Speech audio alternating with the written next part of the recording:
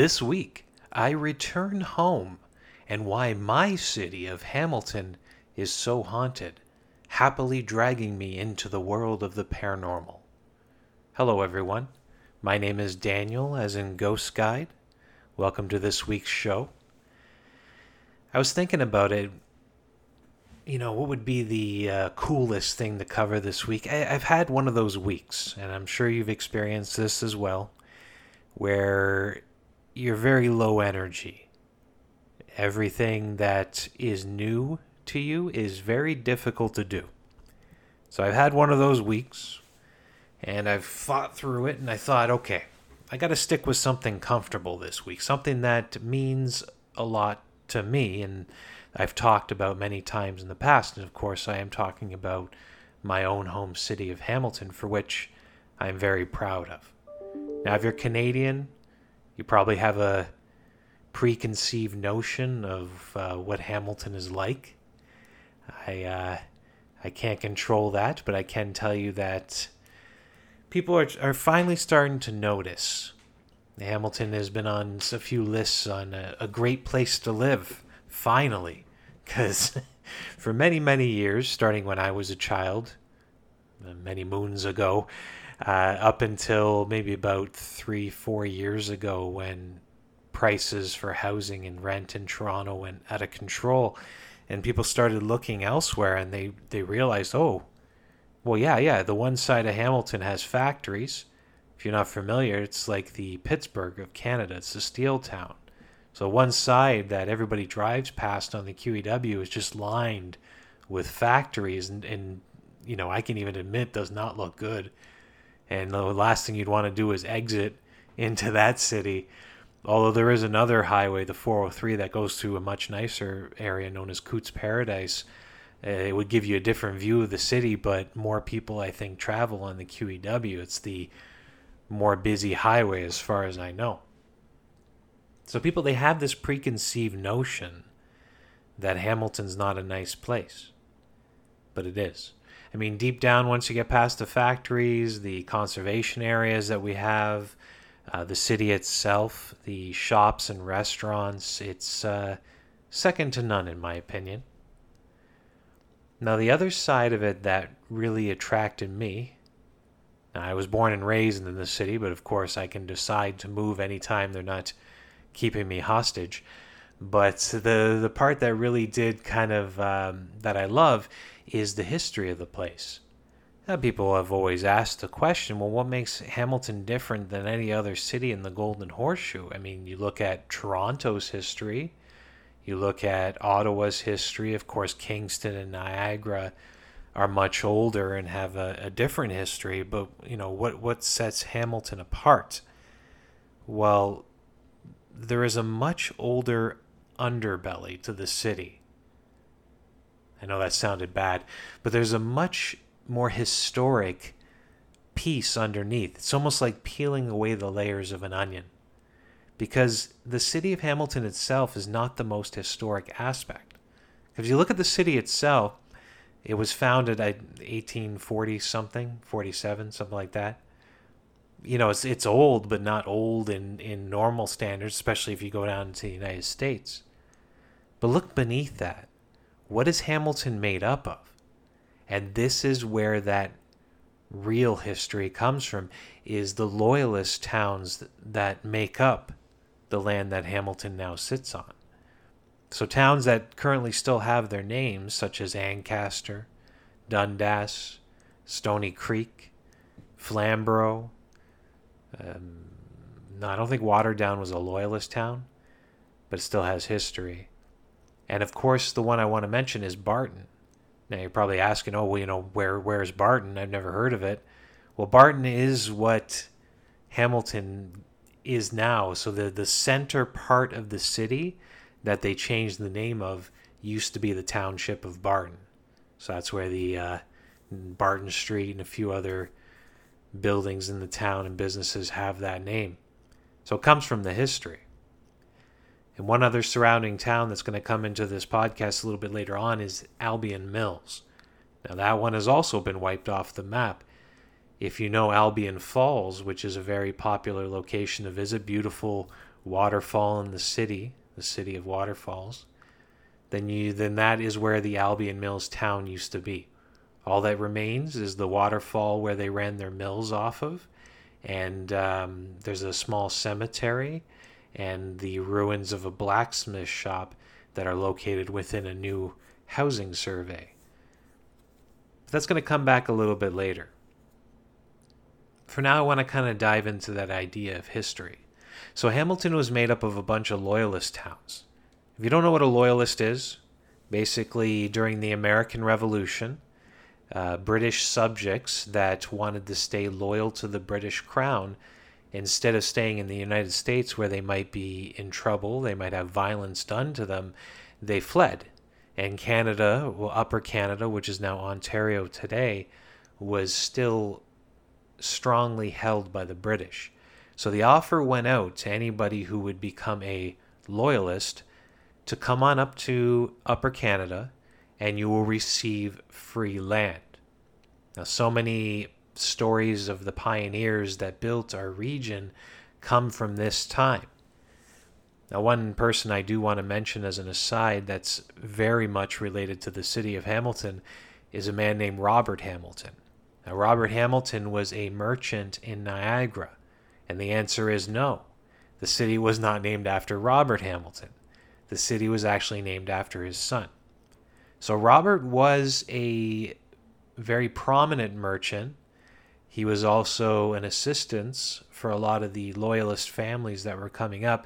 He could, send them off, and, the tracts of lands were identified for the different families that were coming in. He played a big part in all of that. His family, very prominent. As I've already mentioned, his son George would be the one who came to the land that would eventually be known as the city of Hamilton. He is the namesake of the city. If you want to visit his family's plot in the Hamilton Cemetery across from Dundurn Castle, if you drive inside to the left, there's this big gray gravestone with a ball on the top of it. That's the Hamilton family plot. It's where George and his family are. Not Robert, though. So Robert was married twice, I believe. His second wife was named Catherine. And just to give you an idea of how prominent the family was, the city of St. Catharines is named after her. So then, just as a final note, I mentioned where George Hamilton's family is buried. Well, where are these prominent folks? Well, this is the cool, interesting part. Not cool for them, cool for us in the future. It's a virtually unknown family plot. If you guys never heard of it, do a search for Willowbank Mansion. It's in Queenston Heights. And as you're coming along the scenic route going from Niagara-on-the-Lake to Niagara Falls, you will go through Queenston. You'll pass by the entrance to Willowbank. There's a sign there. But if you go just before the curve, there's a rusted out fence. Yes, you heard me correctly. A rusted out fence on the top of a small hill. And if you go through that fence, it leads you to this other Hamilton family plot. So Robert Hamilton's in there. Catherine is also in there. I did a video. It's on the Ghost Walks YouTube page. So if you do search for that, just to search for Hamilton Family Cemetery or something like that, or just go to the Ghost Walks page. I don't know. Technical stuff. But you get an idea of how prominent the Hamilton family was. And that was my last interesting point. So Hamilton is made up of all these loyalist towns, which means the history of it doesn't start with the history that you know for the city of Hamilton. It actually goes much deeper. This is the part that not a lot of people know about. This is the part that gets confused. And why this history matters, well, if you believe in ghosts like I do, you have to know that history is what connects you to it. History is the reason why places can be so haunted. If you had a tract of land that was never used before, and I stuck a modern house on it, chances are, unless I bring something in with me, it's not going to be haunted. but a tract of land or even a historic house itself, which is even more powerful, that's had somebody who lived in it, that events have occurred, tragic and happy, that have created this energy that leads to the ghost stories, then you know that it's going to be a very haunted place. Now, England is a good example of this. Italy, and any country that has a much deeper history than the little baby that we know as Canada, that's been around for so few years in comparison to some of those places. They'll know that the ghost stories are much more powerful and more vibrant in such historic places. But why? Why is Hamilton different? I mean, you could say, Niagara on the Lake and Kingston, Ontario, both have loyalist histories that date back into the 1700s. So we have those towns with a loyalist history, but why does Hamilton stand apart from the rest? And this is where it gets interesting. This is a city with edge. Now, if you're not familiar, I mean, I've already kind of touched on the factories, but it's considered a tough town. The factory past.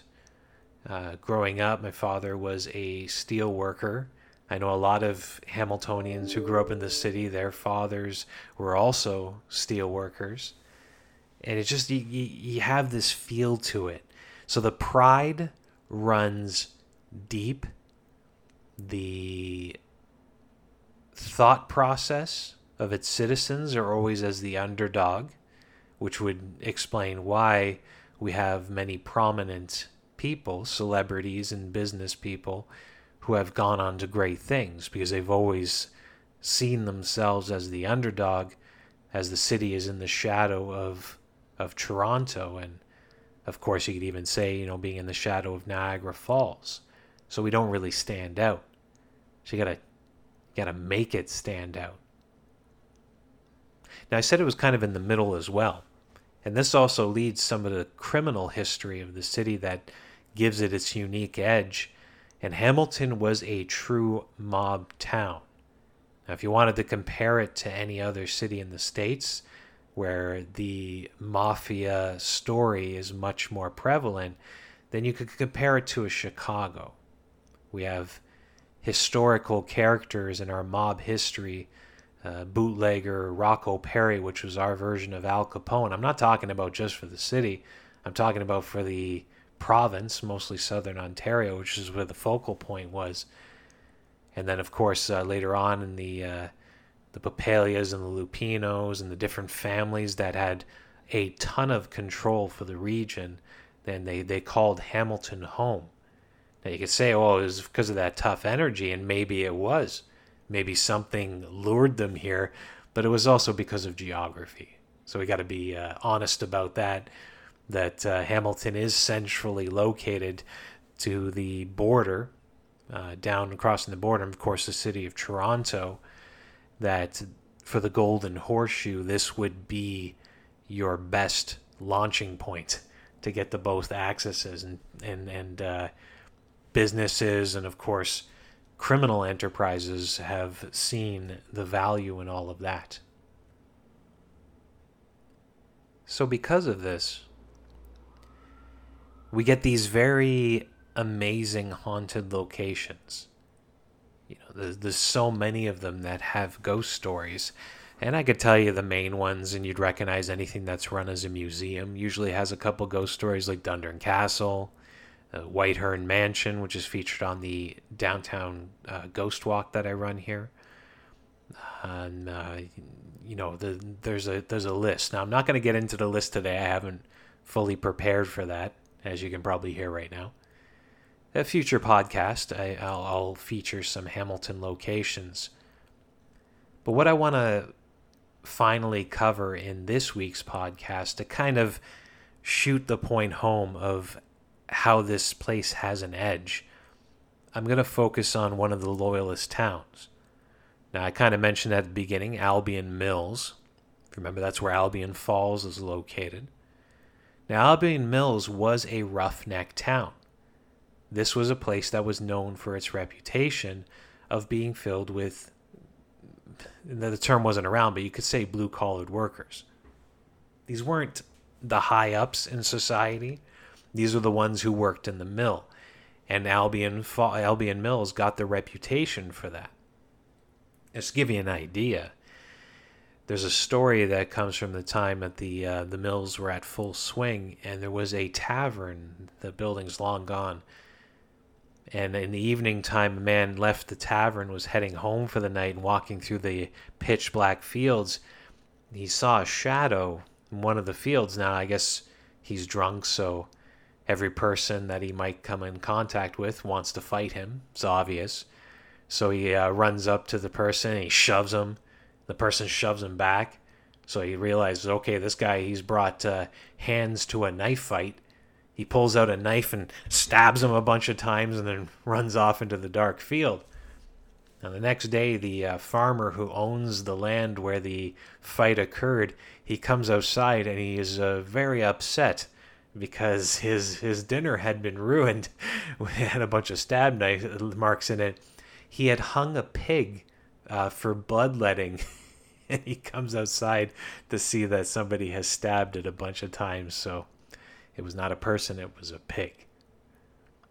That's a little bit of a lighthearted story that comes from a town, but this sets it. You know, you understand the type of people that called this place home, and that wasn't really considered too out of the ordinary. But of course, you're on a ghost story podcast, so we're not just going to focus on that. I got to focus on the resident ghost of the area. I'm sure she's not the only one, but she is definitely the most known. And she has become kind of a legend in Hamilton history. And of course, I am talking about Jane Riley. Now, I will start by reading you the poem. Just to give you an idea of what I'm about to talk about, there was a poem written by a man who was simply called Slater. Alas, poor Jane Riley, for Joseph she did die, by jumping off that dizzy brink, a full 60 cubits high. Now, this is a story of love lost and death. Jane Riley was a young girl who lived in Albion Mills, and she fell in love with a man named Joseph Rousseau. Now, if you are local to Hamilton, you might recognize the Rousseau name. It was high society back in the day. Today, it is more known in the town of Ancaster. She falls in love with Joseph, who is kind of known behind the scenes as a bit of a player. But she, through her love, the goggles she wears, she cannot see this. So no matter how many times he would cheat on her and scorn her love, she would just ignore it. The word would get back to her about his affairs. Yeah, even one a rumor that went through the town is that in the local church, Joseph had been seen with a local prostitute. But again, Jane just ignores this because he could do no wrong in her eyes. Now, Joseph's mother had an iron grip control over her son, and she would constantly tell him, just, let the girl go. She's not of your station. You don't want to lead her on. Just let her go. And Joseph would kind of laugh it off, but continue dragging Jane Riley along. Now, on the outside, Jane would just stand up for Joseph and say he was a good person and constantly, shoot down all the rumors. But on the inside, we think it was affecting her because she started to go slowly insane. Leading up to her death, people would see her wandering the woods that now surround Albion Falls. They would see her with her hair disheveled. She would always be talking to herself. They could never really make out what she was saying. And then the day came. Now we take this from the point of the witnesses. These were workers of the mill that were at the bottom of the falls outside that day. They saw two young girls standing at the precipice of the falls towards the top. Now, it was on the left was a friend, a name lost to history, and on the right was Jane Riley.